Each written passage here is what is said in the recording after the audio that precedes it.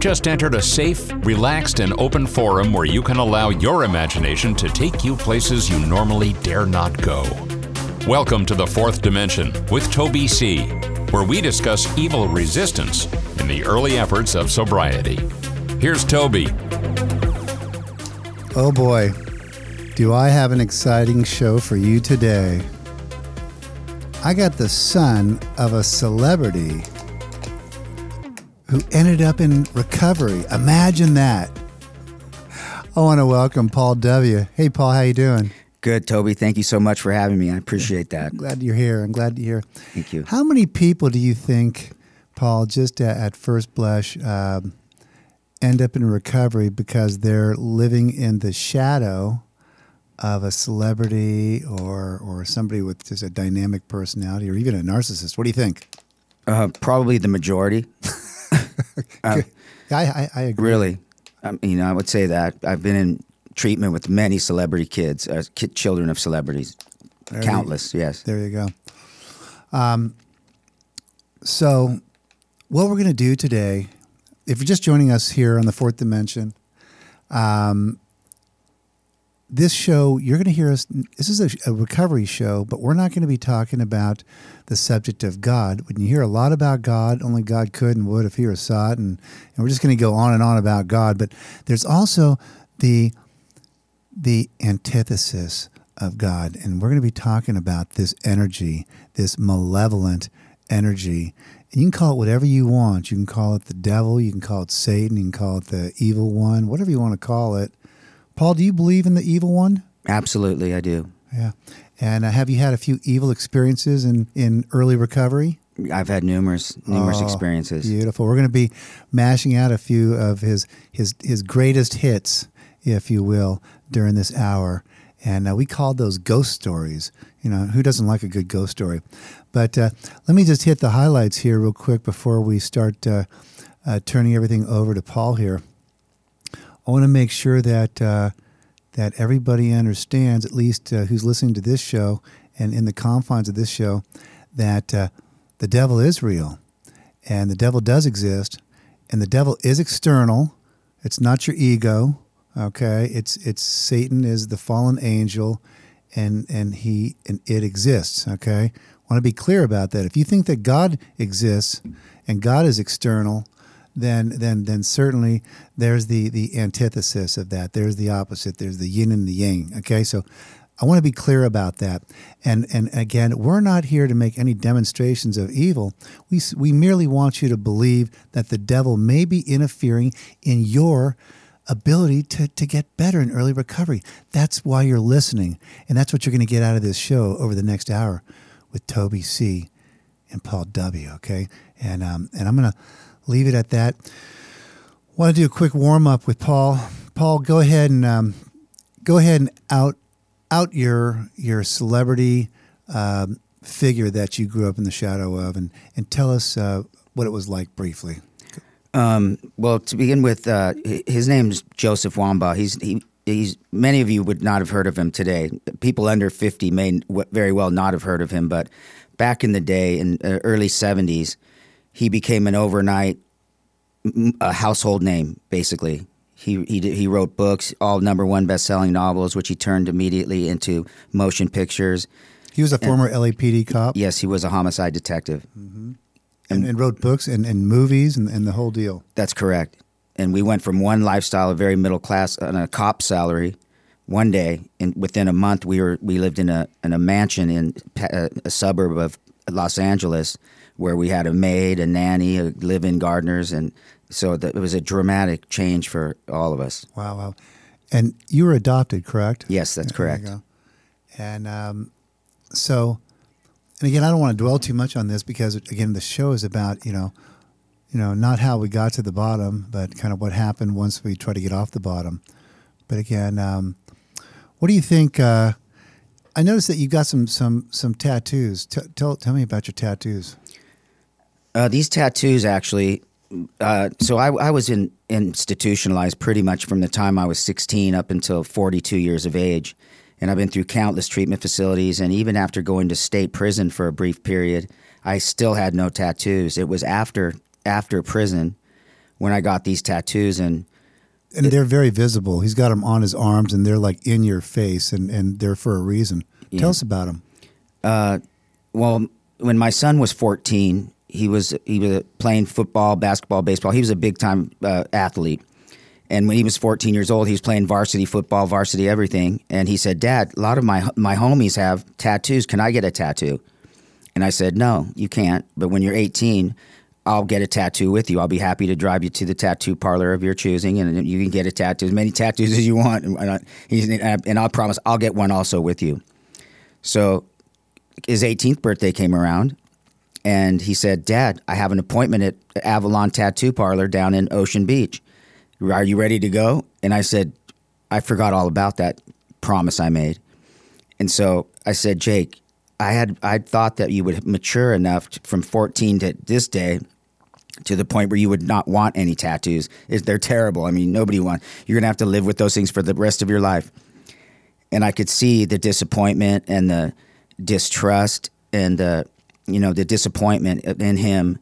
And I said, "Jake, I can't look. I've been in rehab and mental hospitals and jails and prison my whole life, and I still don't have tattoos. That's saying something. That means they're no good. If I didn't even get them, so please let's not get tattoos." He said, "Dad, I'm getting tattoos." So I brought him to this tattoo parlor. He got all tatted up. He's tattooed all over his body, head to toe. And so did that bring about your first tattoo? Yes, it did, because our relationship was distanced, and I could tell that he was.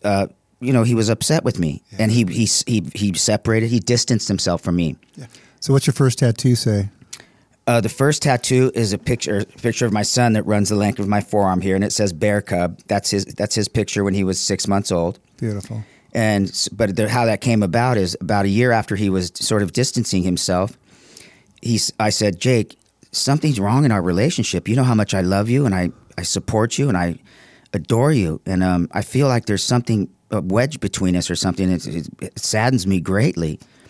And I said, "This doesn't have to do anything with that tattoo shit, does it?" And he said, "Nah, don't worry about it, Dad." I said, "Let me ask you this question then. If I got a tattoo right now, would you love me more? Would you love me more? Would you love me again like you did before?" And he said, "Dad, no, you don't have to do that. I said, "That wasn't the question. The question was if I went and got a tattoo." He said, "Dad, I'm not saying that you have to, but that would be badass." There you go. There you go. Beautiful. Hey, by the way, because we got to keep it moving along, you have a very visible tattoo, and it's got one word hyphenated, if you will, at times. Tell us about that one word, that bold tattoo that you have there on your right arm there, Paul. The intention of this tattoo, it says bipolar, runs the very dark ink, and about almost 2 inches wide, it runs the length of my forearm. And I got this initially because I wanted to help other people who were suffering from some type of a mental illness. And if I walked around the world with this tattoo, that maybe these people who suffer in silence and live in the darkness of mental illness and don't have the courage to come forward because of the rejection, the ridicule, the criticism, and every other negative thing that they're going to face if they came forward with this issue that, hey, I'm mentally ill. There you go. They're going to have a lot of consequences to suffer. There you go. And that's a good example of the ghost stories that we're going to be talking about this hour with Paul W.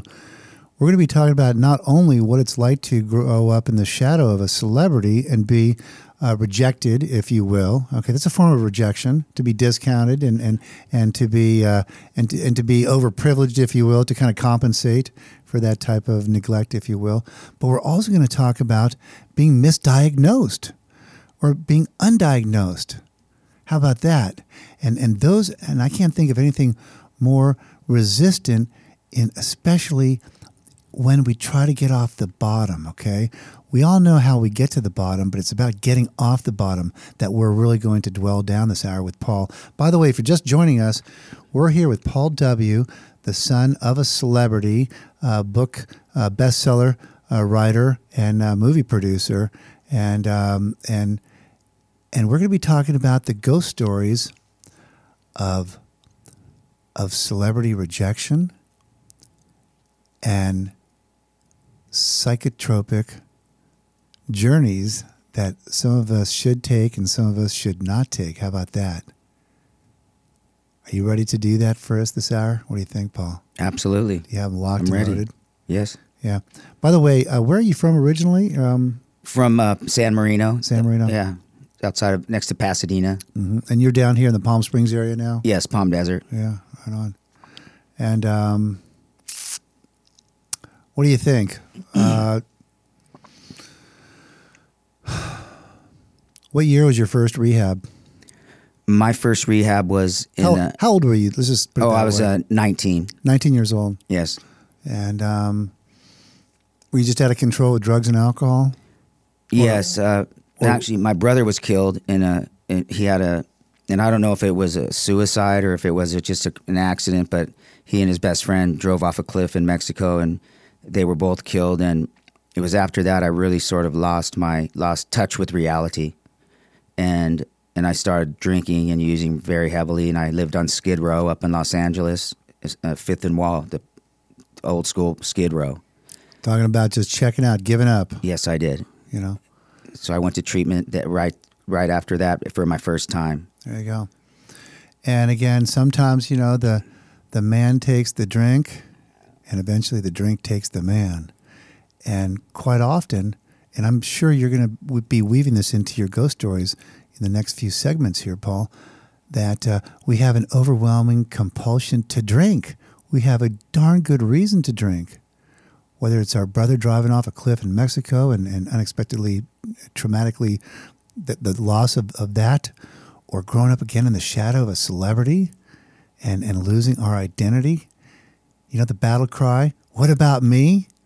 Do you remember that? Absolutely. You remember that battle cry, Paul? All too well. You know, and I think so many people, so many of us, that was Toby's story too. What about me? Yeah. You know, I have a voice. I have feelings. Sure. I have an identity. I'm not just so-and-so's son. That's right. Do you remember that? Absolutely. They had trouble calling you Paul, didn't you? You were Joseph Wambaugh's son, weren't you? Yes, I was never truly referred to as Paul. Yeah. Yeah. So what do you think out there in the World Wide Web? If you're listening here and you're having trouble in early recovery, it might be because you still have a reason to get loaded and you haven't overcome those compulsions and those fears. And we're going to be talking about those. And those fears are real. Those fears are very real, just like the devil is real. And something wanted to keep us on the bottom, Paul, right? Yes, it did. And fasten your seatbelts, gang. Paul's going to take us on a magical mystery tour about the bumpy ride on the bottom in the world of psychotropic drugs and celebrity privilege, Yes. among other things, and a dash of intervention There we go. for dessert. Be right back. Paul W., Toby C., The Fourth Dimension, Evil Resistance during early recovery.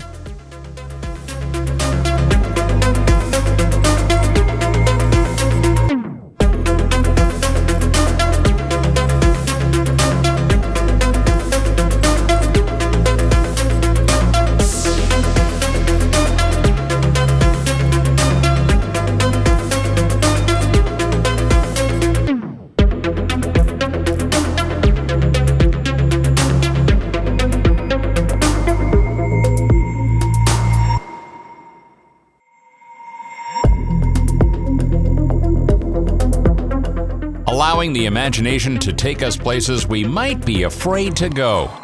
You are entering the fourth dimension with Toby C. There is no such thing as coincidences. Here's Toby. Okay, Paul. Tell us, Paul, about what it was like to be a young man being rejected as far as your own identity and who you were, because you were always referred to as Joseph Wambaugh's son. Okay? Yes. It was very lonely. Yeah. And And certainly, let me ask you this: is it possible that this loneliness could have caused some form of depression? Of course it did. All right, and we've already acknowledged that down the road you were finally diagnosed with bipolar disorder, but sprinkle a little depression and bipolar, and you got an interesting combination that many people suffer from, but they don't know it, and those around them don't know it. And were you medicated? Did they get you some help, some counseling? For the first, I'm going to say 24 psychiatrists that I had seen throughout my life, they all told myself and my parents that this guy's just a garden variety alcoholic, because alcohol is a depressant. Mm-hmm. So if he just gets off the booze, his depression will lift. His manic behavior will subside, because he won't be apt to be so grandiose and to try to become somebody he's not. And so that all of those negative behaviors will diminish greatly if he just gets off the booze. Mm-hmm. But that's absolutely incorrect. When I get off the booze, then my problems really start. Mm-hmm. How interesting. You were almost self-medicating in a real true sense. Yes. You had a problem and you found the solution, and it wasn't just an emotional solution. This is a psychiatric solution, if you will. How about that? Would you agree? I would agree 100%. Take a deep breath, man. And so alcohol, the spirits, was the devil in the alcohol, Paul? Absolutely. And did you ever experience the DTs? Of course, numerous times. And did you ever have any horrific visions in the DTs? Yes, I had horrific visions in the DTs, and I've also had horrific visions even just when I was, in blackouts, that I couldn't decipher between reality and the devil. Mm-hmm. But a lot of bad things happened. And by the way, this was all in early recovery. Yes. You had been to dozens, literally dozens of institutions and rehabs and hospitals, you name it. Paul's been there, okay? So old man could afford it, for one thing, okay? Mm-hmm. Want to take care of him, give him first-class treatment. Of course, it was the wrong kind of treatment. Yeah. We're going to get to that. So, you were a pig in a poke, Paul. You were really, really in a tough spot. Out of the 7 deadlies, does gluttony, sloth, lust, greed, envy, anger, pride, pick a sin. Do you think any of these sins were a result of this troubled childhood you had? And what sin do you think you leaned on? What do you think? I really leaned on pride, false pride, and lust and greed would be the 3 that were the most profound for me. What about anger? Oh, didn't I say anger? No. Oh, I'm sorry. Anger was right up there, yes. I apologize. I don't know how that one slipped. Maybe I'm in denial. Hey, but that's okay. We already pre-rehearsed this. Yes. And I'm telling you, gang, anger was it wasn't pride that headed the procession, it was the anger. It was anger.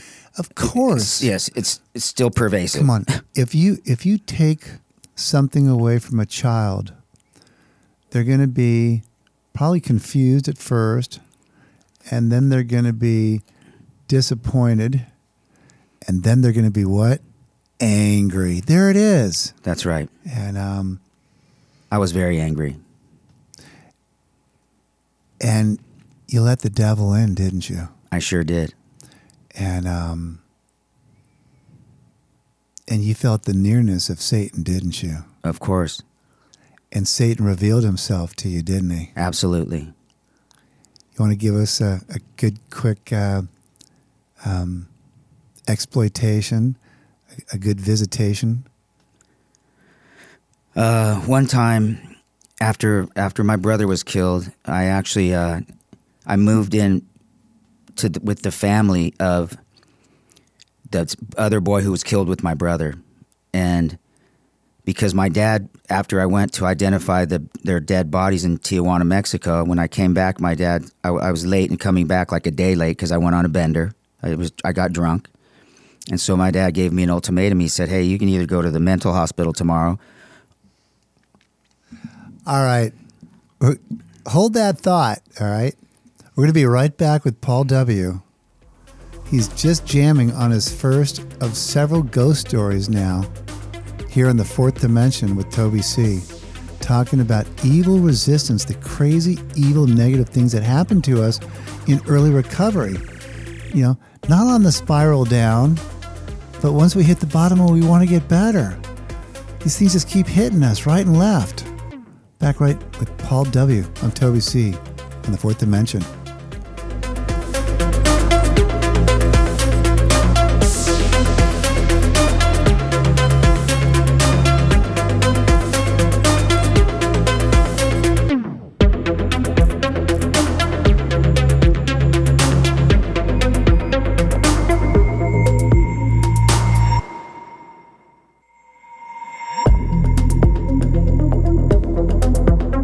Making sense out of nonsense. Making you as curious and uncomfortable as possible with the truth. You've landed in the fourth dimension with Toby C. Paul's going to finish up his TJ story. I mean, it was traumatic and demonic. I'll tell you, if you're just joining us midstream here on the fourth dimension with Toby C, we are talking about evil resistance that so many people experience in early recovery. This is not a drunkalog radio show. You know, we're not going to be talking about all the crazy evil stuff that we do when we're under the influence, as much as the evil experiences that we have. And they are external, right, Paul? Yeah, absolutely. They're external, and they do happen, and it's called the bondage of self. It's being trapped in Satan's snare, and we're going to be talking about that.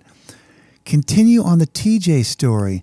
You just lost your brother, and you're drinking, you're traumatized. Now you got more reason than ever to drink and use and just stay pickled.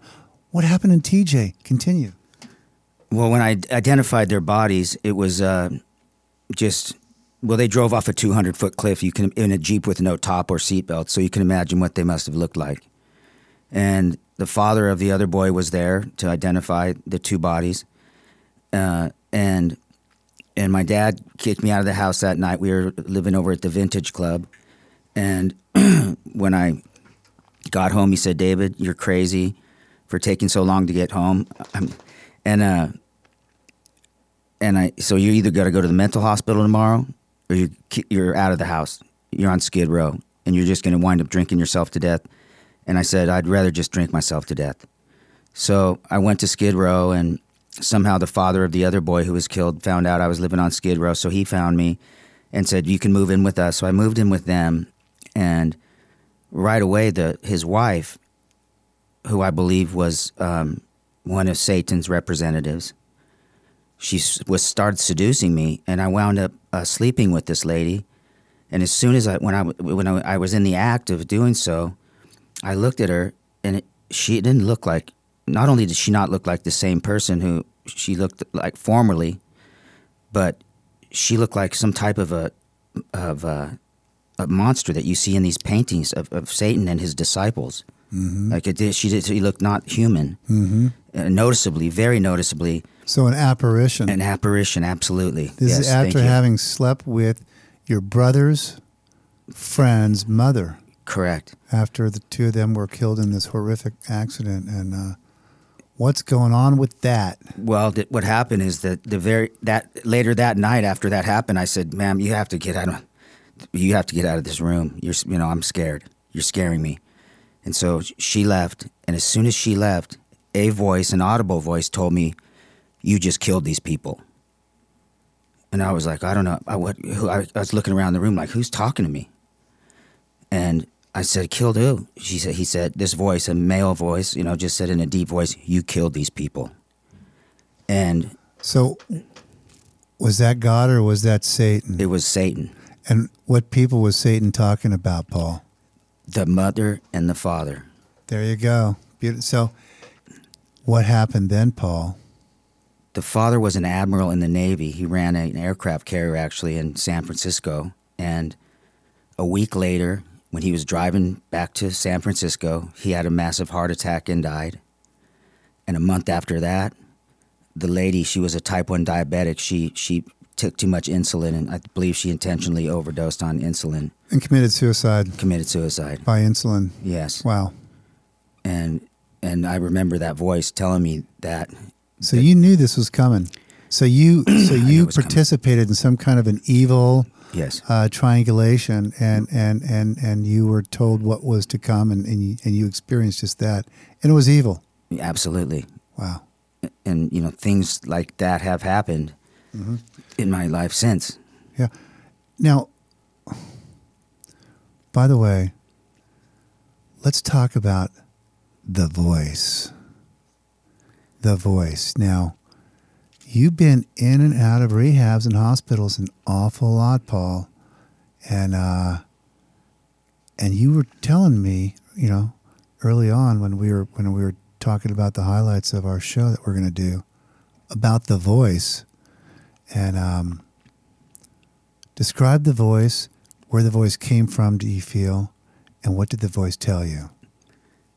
Well, the voice, I can drink that voice away, by the way. When I drink, when I'm drunk, that voice goes away. And that's one of the reasons that I drank. Because when I'm sober, when I'm in early recovery, and even middle recovery, and even later in recovery, there's an audible voice that comes to my mind, and I don't know if it's my bipolar disorder, but I choose to think it's not. Yeah. No? I do not. I believe it's an evil entity that is external, that is a voice in my head whenever I'm moving forward, staying sober, trying to live in the sunlight of the Spirit, living with God and what He would like me to do. Thank you. You know what you're describing, Paul? You're describing the real battle, the real evil battle that happens not only in recovery but in the world about us. Okay, is this? There's this. The greatest trick that the devil plays on humanity is getting everybody to believe he doesn't exist. That it's our insanity that's evil, and that it's our minds that are evil, and it's that methamphetamine is the devil, and we can just go on and on. Okay, but no. Okay, alcohol, opens up a channel for evil intercession and interference. Possession. And you hit the nail on the head. I was going to say, we talked earlier that, maybe you're untreated bipolar. You were treating that with alcohol and alcohol abuse, okay? Among other reasons, because you had a darn good reason to drink too, all right? But maybe it wasn't, Maybe there was maybe you had finally, as they say, just gotten so dark that you placed yourself beyond human aid, that you placed yourself in the dominion of the devil. What do you think? I'm sure I did. Because not too long ago, we're talking just 6 years ago or so, when I sobered up for the last time. And I'm Catholic. I go to a church here in the desert, and a few evil things had happened to me. And these are very external things that happened. And I went to the priest, the main priest over there, and I asked him, Father, is there real evil like on earth? Is there true evil like, are people around me, could they be evil? Could the devil be here, like as in the form of people and such? And he said, well, David, how much do you believe in God? I said, I believe in God with all my heart. I come to church every Sunday. I I love God, and I love coming to church, and this is who I am now. And he said, well, listen to this. Just as much as you believe that God's out here and external and among you and in you, you better believe that just as much the devil is right there with him. Yeah. And so did the devil give you any hope, Paul, or did the devil strip you of your hope and leave you hopeless? The devil's crushed me, crushed my spirit, crushed my will to live, crushed my will to achieve anything. Crushed your will to get sober, crushed your will to stay sober. Yes. I was hopeless. He rendered me hopeless all the time. And were you looking back now, do you think that so much of this this evil interference was kind of in your blind spot because maybe you're too busy blaming him or her? Sure. Or it? Yes, I was blaming my parents for all of my self-imposed disasters and all the evil things that took place. And blaming ourselves. Yeah, of course. There you go. And this terrible, this terrible shame. Oh my goodness! Oh, yeah. So many of us come in with this cross of shame that we're dragging around. Yes. But there it is. But outside of that, there is one other party to look at and to blame. And what party is that? It's the devil, right? Yes. I often say it's keep an eye out for the snake. Yeah. All right. Because the devil is real. And by the way, let's bring it back now home to recovery. That recovery, at least the 12-step movement, like many other recovery programs, are to allow us to get out of self and to adopt a conscious contact with a power greater than ourselves. That's right. When you started to move toward trying to establish that conscious contact with a power greater than yourself, did Satan give you one last visit and really work you? What do you think? Absolutely. Do you recall that? Do you recall that latest, the last kick in the you know what in the groin? Yeah. Before you got it, describe it. Actually, that happened to be with not in so early recovery, because as I said, it happens, at least to me, throughout recovery and in my life, and just in early recovery, it's more powerful. And as I came into closer contact with God, as I understand Him and how He would like me to do and be and act, well, it still occurs. Just His voice isn't as strong.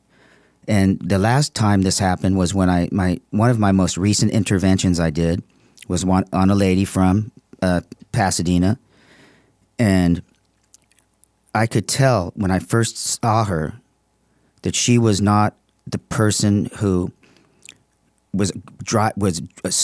she was not driven by her own heart, by her own mind. She was driven by something else, by the devil. Was she possessed? She was possessed. Yeah. By the way, the little segue here.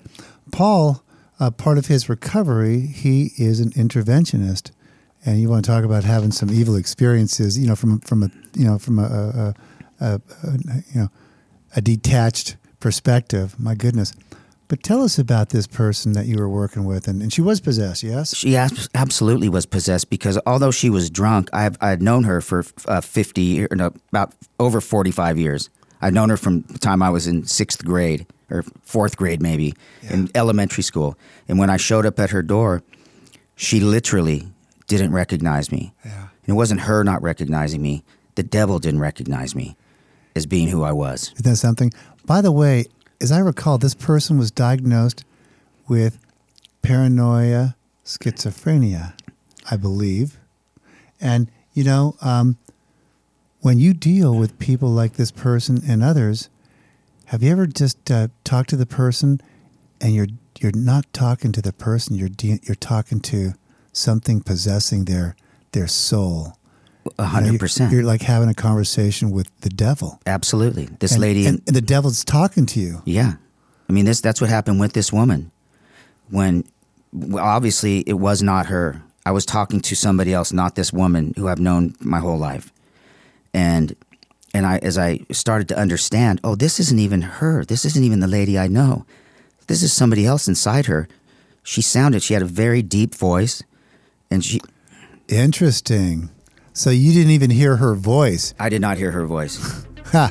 How about that for a ghost story? All right, we're going to be right back, mashing out another ghost story of evil resistance and early recovery. I'm Toby C. here today with Paul W., son of renowned author, best-selling author, and movie producer Joseph Wambaugh. We're going to be right back, talking to this interventionist from hell, or from heaven, if you will. Be right back.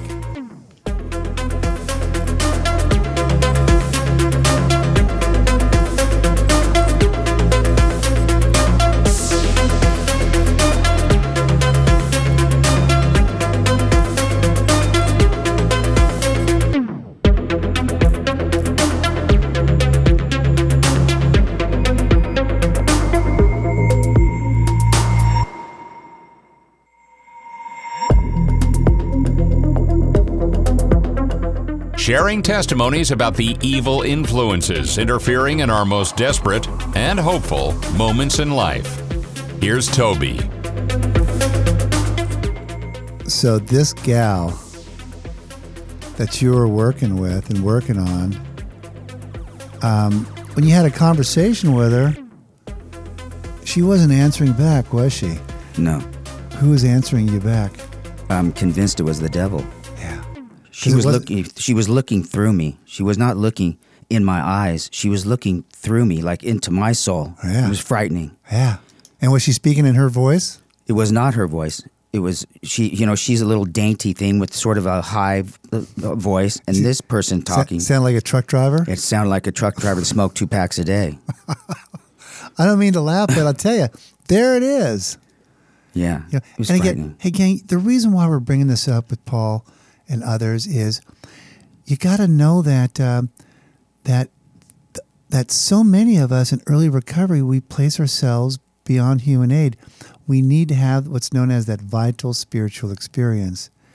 We have to acquire something called God consciousness. And something doesn't want us to acquire that God consciousness.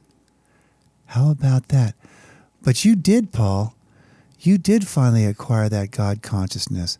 I think about 6 or 7 years ago, you finally, you got a lucky break and the planets lined up for you and you got a chance to really get a hold of this thing. And I would imagine part of you getting this thing, and yes, people out there, you can get this thing, part of Paul's getting this thing involves service work. That's right.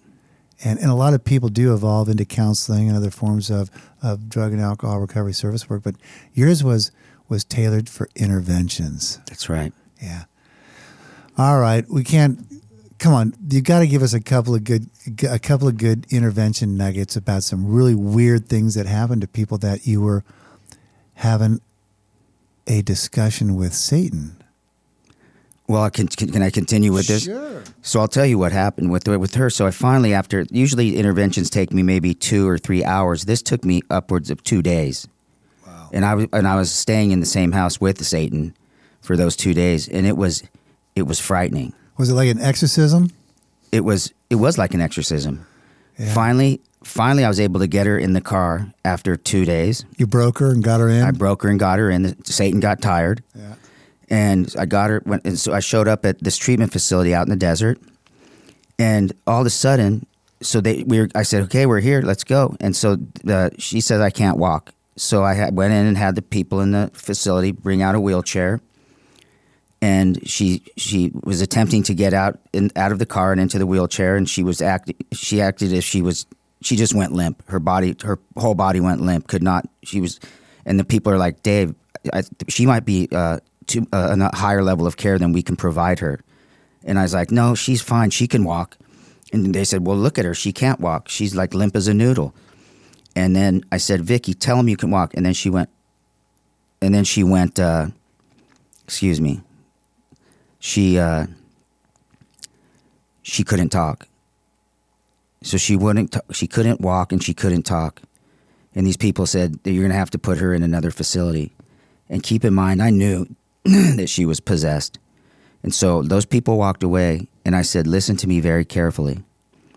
I said, I'm in charge here, and if you don't walk, and if you don't talk to these people, I give you my word, I'm going to leave you right here on this sidewalk, and it's 115 degrees, and I will leave you here, and nobody's going to pick you up. And her deepest instinct for survival finally woke up.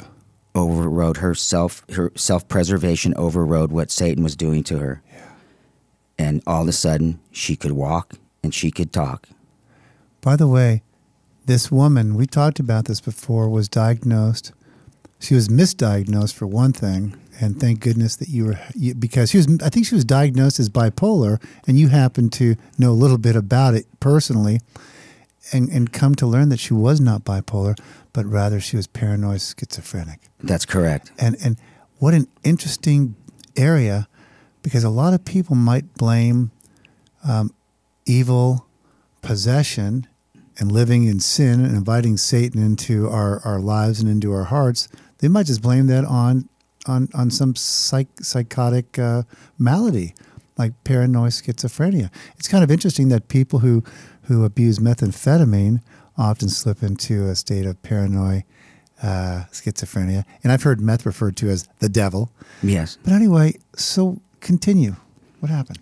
So we, with her, I got her into treatment, and she stayed here 28 days, and then when I picked her up after treatment to put her in sober living, her voice was different. Her voice, she sounded like a female this time, and we were on the way to the sober living home, and we were at a stoplight, and these ravens up in a palm tree were cawing, and she said, "Do you hear that, Paul?" And I said, "Hear what?" She said, "Those ravens, they're laughing at me." I said, "No, they're not laughing at you. That's what they do. They caw." She said, "No, they're laughing at me. And if you don't be honest with me, there's no way I can work with you, Paul." I said, "Okay, well, I'm going to let that one slide." But I was thinking, is she serious? Or is she kidding me? And she was dead serious. And then I finally got her to the sober living home, and we got out of the car, and she went mute again. And the lady introduced herself, and she said, "Nice to meet you." And this lady, my client, she looked at me instead of looking at the lady, and she didn't say a word. And I said, "This woman's trying to talk to you. Can you please answer her question and say hello to her? She's standing right in front of us." And she wouldn't say a word. And so the lady said, "Well, would you like to see the home?" And my client just stood there next to my car and didn't make a move. And what did Satan say? Satan told her to stay there. Satan told her, "Don't go in that house." Because that's what she told me. She said Satan told her, "Don't go in that house." There you go. Evil's in that house when evil was not in that house. There you go. So I walked in that house, and it was fine. Yeah. And the lady said, "You know what? I don't think this is going to be a good fit for her because something, if she is afraid to walk into the house, she might not want to be here." Yeah. And I said, let me have a minute with her, please." So we went back to my car. We got in, and I left the windows up and the car off, and it's 115 degrees out. Yeah. And I said, "Listen to me." Satan. Yes. I said, as I said the day I dropped you off at primary treatment. This is do or die. I said, if you don't respect this lady and answer her questions and participate, and she's trying to help you, she's one of the good guys, good women. So if you don't talk to her and interact with her, I will leave you in this driveway, and I will not come back to get you, and you do not have a phone, and nobody's going to help you. Do you understand me? And did Satan leave? Satan left that day. And she recovered. She recovered. She kicked the evil one out of her house. Yes. And invited God, a conscious God, a loving God into her heart. Correct. How about that? Nice ending here, Paul. And she had a personality change sufficient to bring about recovery from a seemingly hopeless state of mind and body. Beautiful. What a nice ending. The Fourth Dimension with Toby C, mashing out ghost stories and stories of evil resistance during early recovery. Thanks, Paul. You're welcome. Thank you so much for having me. All right. Come and join us again, gang. If you want to really get better in early recovery, keep an eye out for the evil one.